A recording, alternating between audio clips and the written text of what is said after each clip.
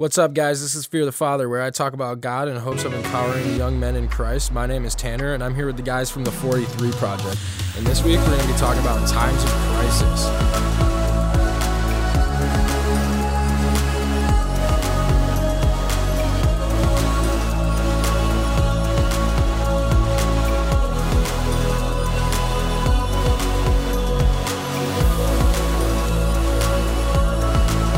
Right now, we're kind of in a time of crisis.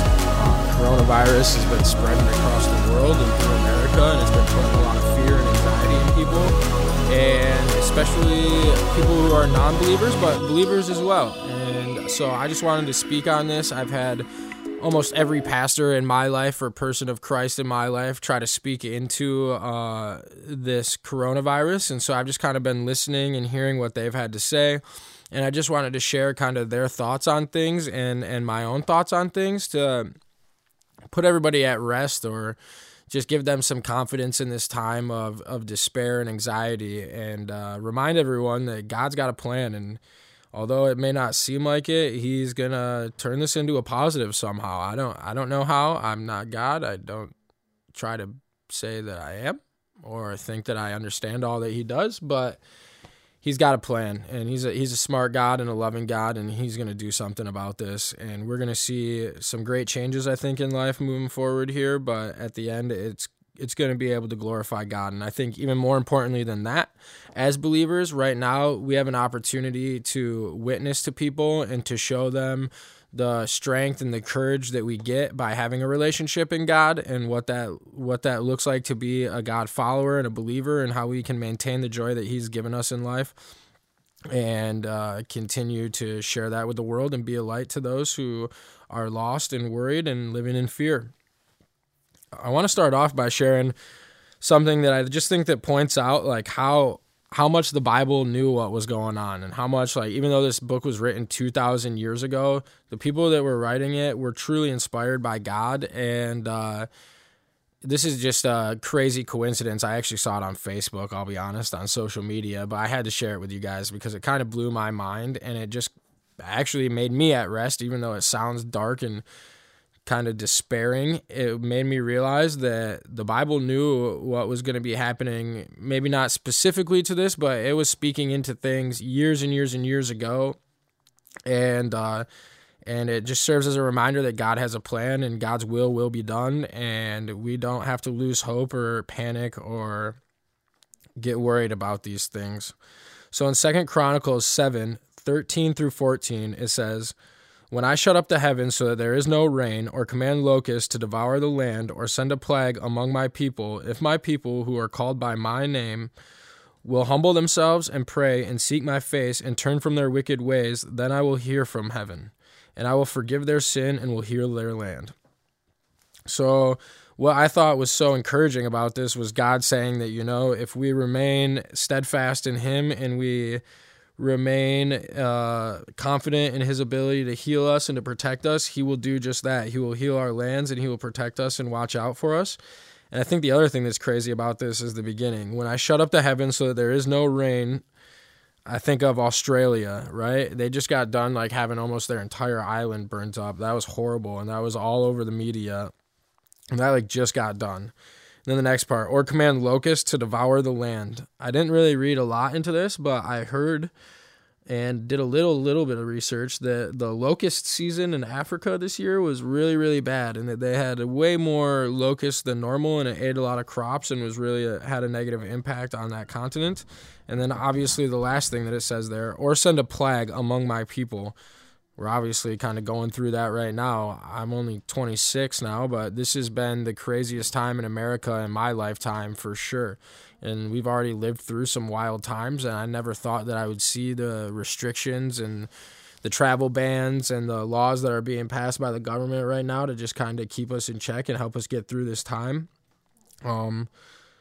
And yeah, I just think that it's wild that the Bible was talking about that, and those things are applicable now 2,000 years later. And I think that the second half of that, as I said, is that, if my people who are called by my name will humble themselves and pray and seek my face and turn from their wicked ways, then I will hear from heaven and I will forgive their sin and heal their land. That's just a blatant call to us as believers to remember that God is there for us and to call on him and let his strength and power heal us and forgive us and guide us through these times.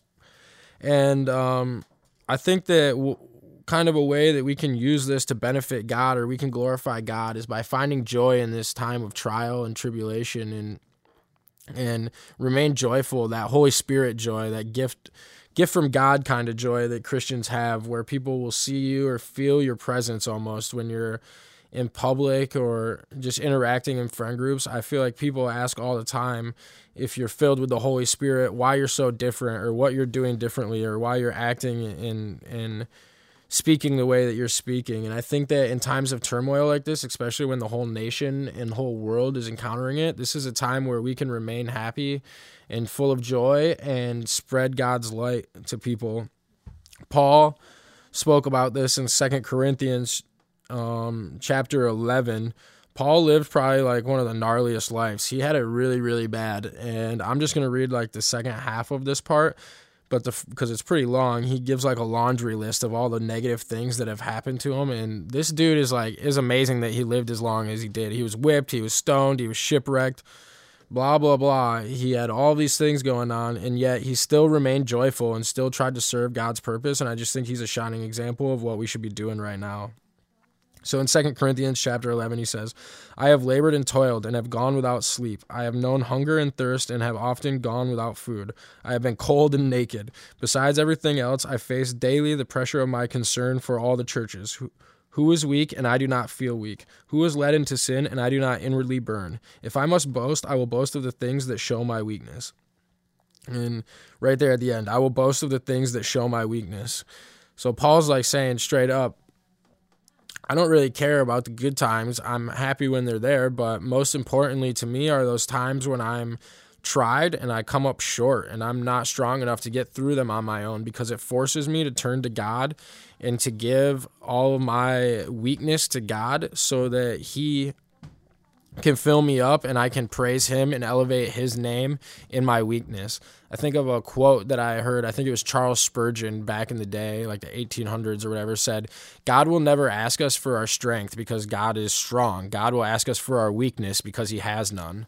And that's exactly what Paul is doing. You know, he's saying, I live for those times when I'm not strong enough to climb that mountain on my own or to survive what I'm going through, because it forces me to give my life to God and to say, hey, man, I need you to pick me up. Show me your strength. Show me your power. Use me and lift me up so that I, in return, can praise your name and give you the glory. And I think that that's exactly what we have going on right now with this coronavirus thing. None of us have the ability to cure this thing. None of us have the ability to guarantee our safety or the safety of all of our loved ones or anything like that. None of us know the outcome. But instead of panicking and freaking out, we can give all of that uncertainty and all of that worry and anxiety to God and let him resolve it and let him come up with the solution as he promises to, and focus just on being joyful and happy in the situation and spreading his word to those who we see that are panicking, that are full of anxiety, that are suffering so badly. We can just witness to them by how we carry ourselves during this time. And this is like one of the most quoted Bible verses of all times, but it's so true now. I think I've already talked about it in one of my other podcasts, but in Philippians chapter 4, 6-7, it says, do not be anxious about anything, but in every situation, by prayer and petition, with thanksgiving, present your requests to God. And the peace of God, which transcends all understanding, will guard your hearts and your minds in Christ Jesus. And it doesn't get more straightforward than that. Like, don't be anxious about this, man. This is one of those situations where we have to pray. We have to be giving it up to God.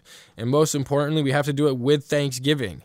Like I said, this is a trying time for everyone. We all have something that we could be sad about, or we can think like Paul and say, God, thank you so much for this opportunity to just surrender myself to you, Lord, and to have your will be done in my life, because I don't have any control of this situation, and worrying about it isn't going to do me any good. I would rather just lift up your name and give glory to your name and witness to those around me who need it, right? I'm not strong enough to get through this on my own, so I'm not going to try. I'm just going to let your strength fill me up and empower those around me so that they can get through it too. And I think that we could see A huge amount of people come to God in a time like this. If we're all out there in our friend groups, with our families, if we're praying and we're coming to these situations, these social gatherings of 10 or less, as it is right now, and we're joyful still, and we're still praising God, people are going to question why we're doing that, right? It seems like there's nothing to be happy about right now at this time, as I can't even go out and sit down and have dinner. That's whack. I can't even go out and have dinner in America. It's crazy that I got to go through the drive-thru or get pickup. And that's just such a small thing. That's such a 21st century, first world issue. But it's just with all of these things going on, with all of these creature comforts that we're used to stripped away from us, we've got so much that we can be upset about and so much that we can be worrying about, when we really should be just giving it up to God and praising his name and using this time to grow closer to him and witness to others. In Romans 8:18, it says, "For I consider that the sufferings of this present time are not worth comparing the glory that is to be revealed to us." And the reason why I say that is even though we are going through these tough times, what is the situation right now compared to the opportunity to spend eternity with God? It's nothing, right? We're talking about this will be gone in 6 months, I bet. Don't quote me on that, but I guarantee you 2021 won't be rung in with the coronavirus zombies attacking the world or whatever, or us still trying to find a way to control this disease. We're going to get a handle on it. It's going to get wrapped up, and that's 1 year of our lives. People live to be 80 years on average, I would say. I don't know off the top of my head, but still, that's 1/80th of your entire life that the coronavirus was even a part of it, or you had to think about it. And then we're talking about what is that in comparison to eternity? Literally forever. 80 years isn't even a day compared to eternity. It's non-existent. It's nothing. It literally does not matter.